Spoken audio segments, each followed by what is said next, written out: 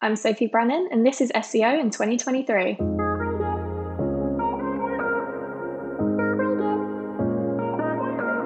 Sophie, what's your number one SEO tip for 2023? So, SEO in 2023 should be all about the user experience and streamlining this at every touchpoint of the user journey across multiple forms of searching, so video, content, and images all combined.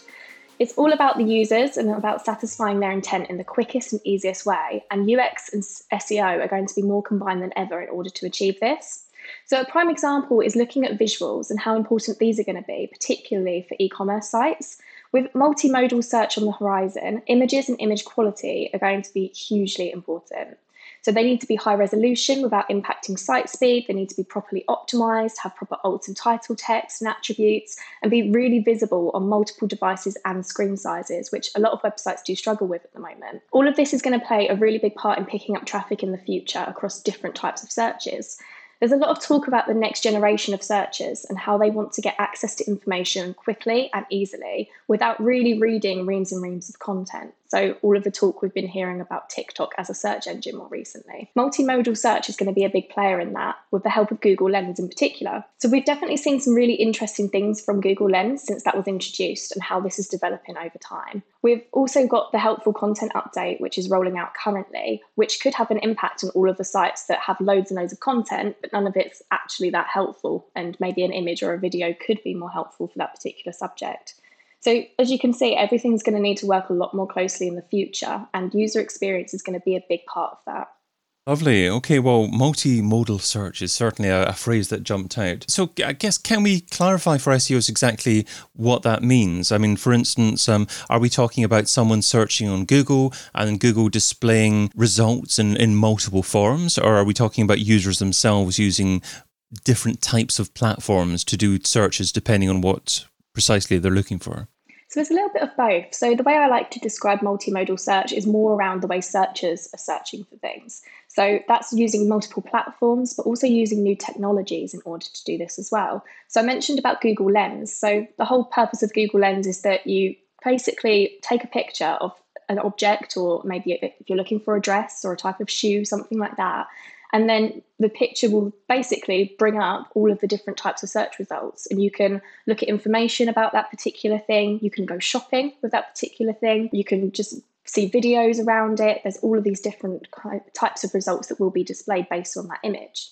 So if, taking the shoe example, if you had an e-commerce store and you were actually selling shoes, perhaps other clothing items, and you wanted to optimize for more progressive forms of search like that, how could you actually optimize your existing content to try and take advantage and perhaps even future-proof the way that your results appeared in search engines?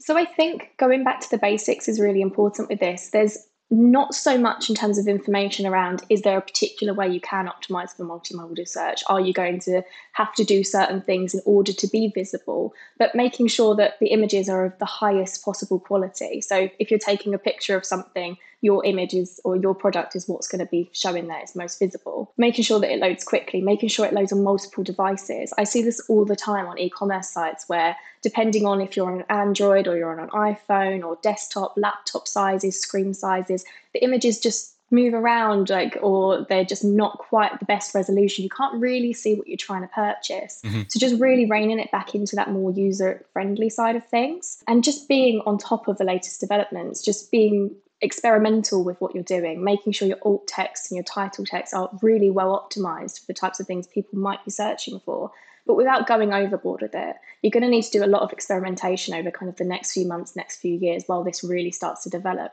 before we really get an understanding of exactly what you need to be doing. But the basics will always apply. Okay, so staying on optimizing images, are you saying that it's best to use a CMS that will perhaps automatically create images in multiple different sizes that are optimums for different platforms and deliver the best version for whatever device people are viewing the image on? So that's definitely one way to do it. It's also really important that you're doing more of a manual test as well. You can't always just rely on automation. A lot of CDN platforms, so such as Cloudflare, will also be really good at being able to do that for you. They can import and export the images and show the images in certain formats, certain sizes, dependent on the devices. But again, just making sure that the original image is of a really high quality without impacting site speed. And this is the important thing here. And I don't want people to take my tip away and go, great, let's get loads of high-res images all across the sites, and then everything slows down and we can't actually access the site in the first place. It's all about finding that balance. And roughly pixel size, how would you define a high-res image? Again, it's very difficult to say exact numbers with that, because a lot of the time people will say, oh, a high-res image is a certain number, but actually it's not always the case. It's about how it displays. So it's, again, testing, making sure that you've got that experiments going on.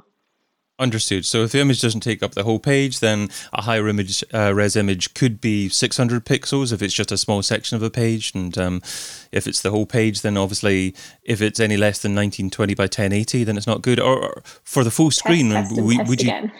Test and test again? Okay, could be 4K, but the answer is test. See what people like. Just make sure it doesn't slow it down. Okay. Understood. Now, you mentioned video content and images at the beginning there as well. So maybe let's turn to video now.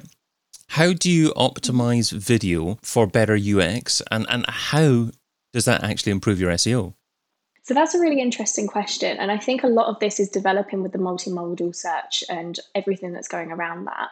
So a lot of the time, ways that SEOs approach SEO is, let's write reams and reams of content. So hopefully the helpful content update is going to have a bit of an impact on that and the way that people are doing that, and not just pushing out loads of content for the sake of it. But there's lots of research that shows that people interact very well with video. And in some cases, a video might actually show more to the user and actually be more aligned with their search intent, depending on what the subject is. So again, similar to kind of images, the way that you'd look at optimizing a video would be around the descriptions if you're looking and uploading it to YouTube, or if you're embedding that into your website, making sure that it's tagged correctly, making sure you've got all of the information that Google needs for that. There's actually a new Search Console report that has started to roll out that is starting to pick up whether or not videos are being indexed. Now, I haven't actually dove too much into that myself yet, but that's something that is another indication that videos are going to be more important moving forward, and that Google's paying a lot more attention to that. And we can see that in search results too. You can see whenever you're putting a search, you don't really get 10 URLs there anymore. You get images, you get carousels, you get social media posts, you get featured snippets, you get knowledge panels. Being able to be aware of all of these things and what's ranking, how it's ranking, is going to really direct your strategy around that. But users generally are interacting very well with video. It shouldn't be something that's disregarded just because you feel like maybe Google can't read it. If it's good for the users, Google's going to start to prioritize it. Is it worthwhile having your own self-hosted video nowadays, or using a service like Wistia so that video can only be viewed on your own website, Vimeo as well? Or is YouTube the all-encompassing beast that you just need to embrace, and you need to embed video from YouTube on your site, and that will perhaps give you a better opportunity of also getting organic traffic from YouTube itself? Yeah, I think YouTube is always going to be a big player in the market. And again, with the way search results are, you can see Google does prioritize YouTube quite rightly, and as it would. But there's that site speed factor in there as well. If you're embedding the videos, then it's going to have less of an impact on your site speed than what it is hosting the actual video on that page individually, unless it's done through kind of a third party. So it totally is that testing side of things too, making sure you've got that experimentation, seeing what works better, seeing what engages, like what your audience engages with in a much more kind of faster way, as I guess, as well, just making sure they're able to get that information as quickly as possible. I love how your answer to most things is test, just to find out yourself, because it's a much better answer than it depends, certainly. I think that's the thing as well. We can give all of the tips as experienced SEOs and seeing what we know works or what we have seen works on certain clients, but every website ultimately is different. Every website's audience is different. Being able to take what you feel will work based on your knowledge of the audience and just trying it, that's always the best way with SEO. And it's how I've learned a lot myself in terms of optimizing performance. It's just trying things. Sometimes it works, sometimes it doesn't. But we just can see the direction that Google's going in with the multimodal and having all of this different types of multimedia on the site. It's all moving towards strong user experience, way more than it is some keywords in a piece of content. So just understanding that and trying out all of the different ways that you feel you can satisfy your users' intent and what your users are going to best engage with is the best way to approach any kind of strategy. So the form of content that we haven't really talked about so far is good old-fashioned written content. So what are Google looking for now in written content in its ideal form? And how do you deliver great UX through written content? So I'm a big fan of content. My whole background, and before I even got into SEO, was as a content writer. So I'm always a big fan of words, ultimately, more than anything. I have seen the way people write content and Google's understanding of what is good quality content evolve in that time. So in the last 6-7 years, it's changed quite significantly. And I feel like maybe people haven't necessarily evolved with that because there is still a lot of keyword spammy content out there, especially around things like small businesses with location pages, for example. Let's look at, glaziers in Essex, glaziers Suffolk, glaziers Reading, wherever it is. People will just start putting those kind of terms regularly within the content because they're like, great, this is what Google likes. It's well optimized. This is going to work. It's not really how it works anymore. It's, again, going back to that user intent. Knowing a topic, being an expert in that topic and in that field is vital. So we've got the EAT guidelines. We know that. We know that that's something Google's looking at. Not necessarily a ranking factor, but a good indication of what they see as good quality content within the search quality rater guidelines. But having really comprehensive content around a subject that you know is going to engage your users and is relevant to what you're offering, so whether that's a product or a service, no matter what industry you're in. Making sure you've got strong authorship and the people who are writing that or who are checking that content off, whoever that content's going to be associated to, is also going to be a strong signal and is also really important because, and moving more into health, finance, the industries that are typically impacted quite heavily with big algorithm updates that are content focused, it just showcases that expertise even further. I also am a big fan of making sure that we're not just putting 750 words, 500 words, 1,000 words, just because the SEO told me to do so on, say, an e-commerce category page, having a big chunk of content right at the top and people can't even find the products that they're looking for. It's about that balance. And again, I'm a very big fan of content. I don't think content's ever going to die out, but we need to understand the audience. We can see with users of things like TikTok, I'm not a fan of the platform myself. I don't actually use it, but the Gen Z generation, millennial generations and beyond want information quickly. So big reams of content aren't necessarily going to help. The way I typically will focus a content strategy is understanding my audience, knowing who I'm trying to target, what kind of stages of their user journey I'm trying to target, being really available at every single touch point of that consumer journey as well. So having content that is focused around their issues. Ultimately, people will search for something when they've got a problem or they're trying to find something, they understand what that is. And then every single point of that journey through to the point of conversion.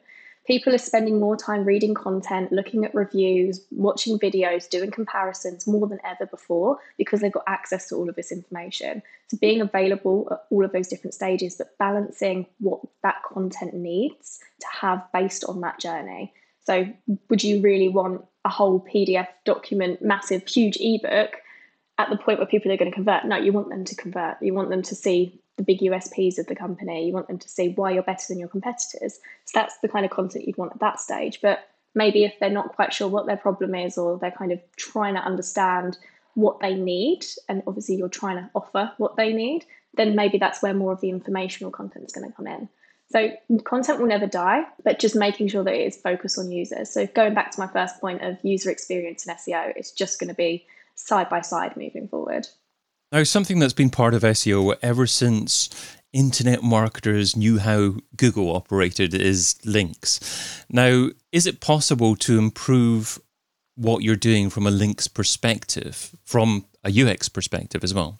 That's a really interesting question. I think from a UX perspective, it's very difficult to align that with links, so to speak. But what you can look at is your creative content, having really strong creative content that is really user-friendly, that acts as an asset. And that's the kind of thing that people will naturally want to link back to anyway. So things like really strong video content, that's going to be really great for user experience. But if it's a really valuable asset, it provides a lot of information, then you might find as part of a digital PR campaign, that's going to be a really valuable asset to drive links back to the website. So it's finding that balance, again, the testing process that I mentioned there, but links isn't going to be something that dies out anytime soon, but how we build those links and how we gain those links is going to be something that continues to change with things like digital PR over time. So you've shared what SEO should be doing in 2023. Now let's talk about what SEOs shouldn't be doing. So what's something that's seductive in terms of time, but ultimately counterproductive? What's something that SEOs shouldn't be doing in 2023? So this kind of goes off of what I was just saying about kind of the helpful content update and what kind of content we should be doing, what you shouldn't be doing. And hopefully, fingers crossed, the helpful content update that Google's rolling out currently is going to be a good part of this. But don't just push out content for the sake of it. Don't just try and chase trends. Don't just try and be going viral just because something major is happening in the world when you don't actually know what you're talking about with that subject. So don't just push content out for the sake of it. Don't keyword stuff content. And it sounds like really basic advice, but this is the kind of stuff we're still seeing day to day. Maybe it will eradicate over time. We will hope so. And a lot of SEOs are hoping this is what this update's going to bring, but we are still seeing it. So in 2023, let's just make sure all of our content is really hyper-focused on our audience, what they're searching for. Don't just push out content for the sake of it. Sophie Brannon is Client Services Director at Absolute Digital Media, and you can find her over at sophiebrannon.com. Sophie, thanks so much for being part of SEO in 2023. Get your copy of SEO in 2023, the book, over at seoin2023.com.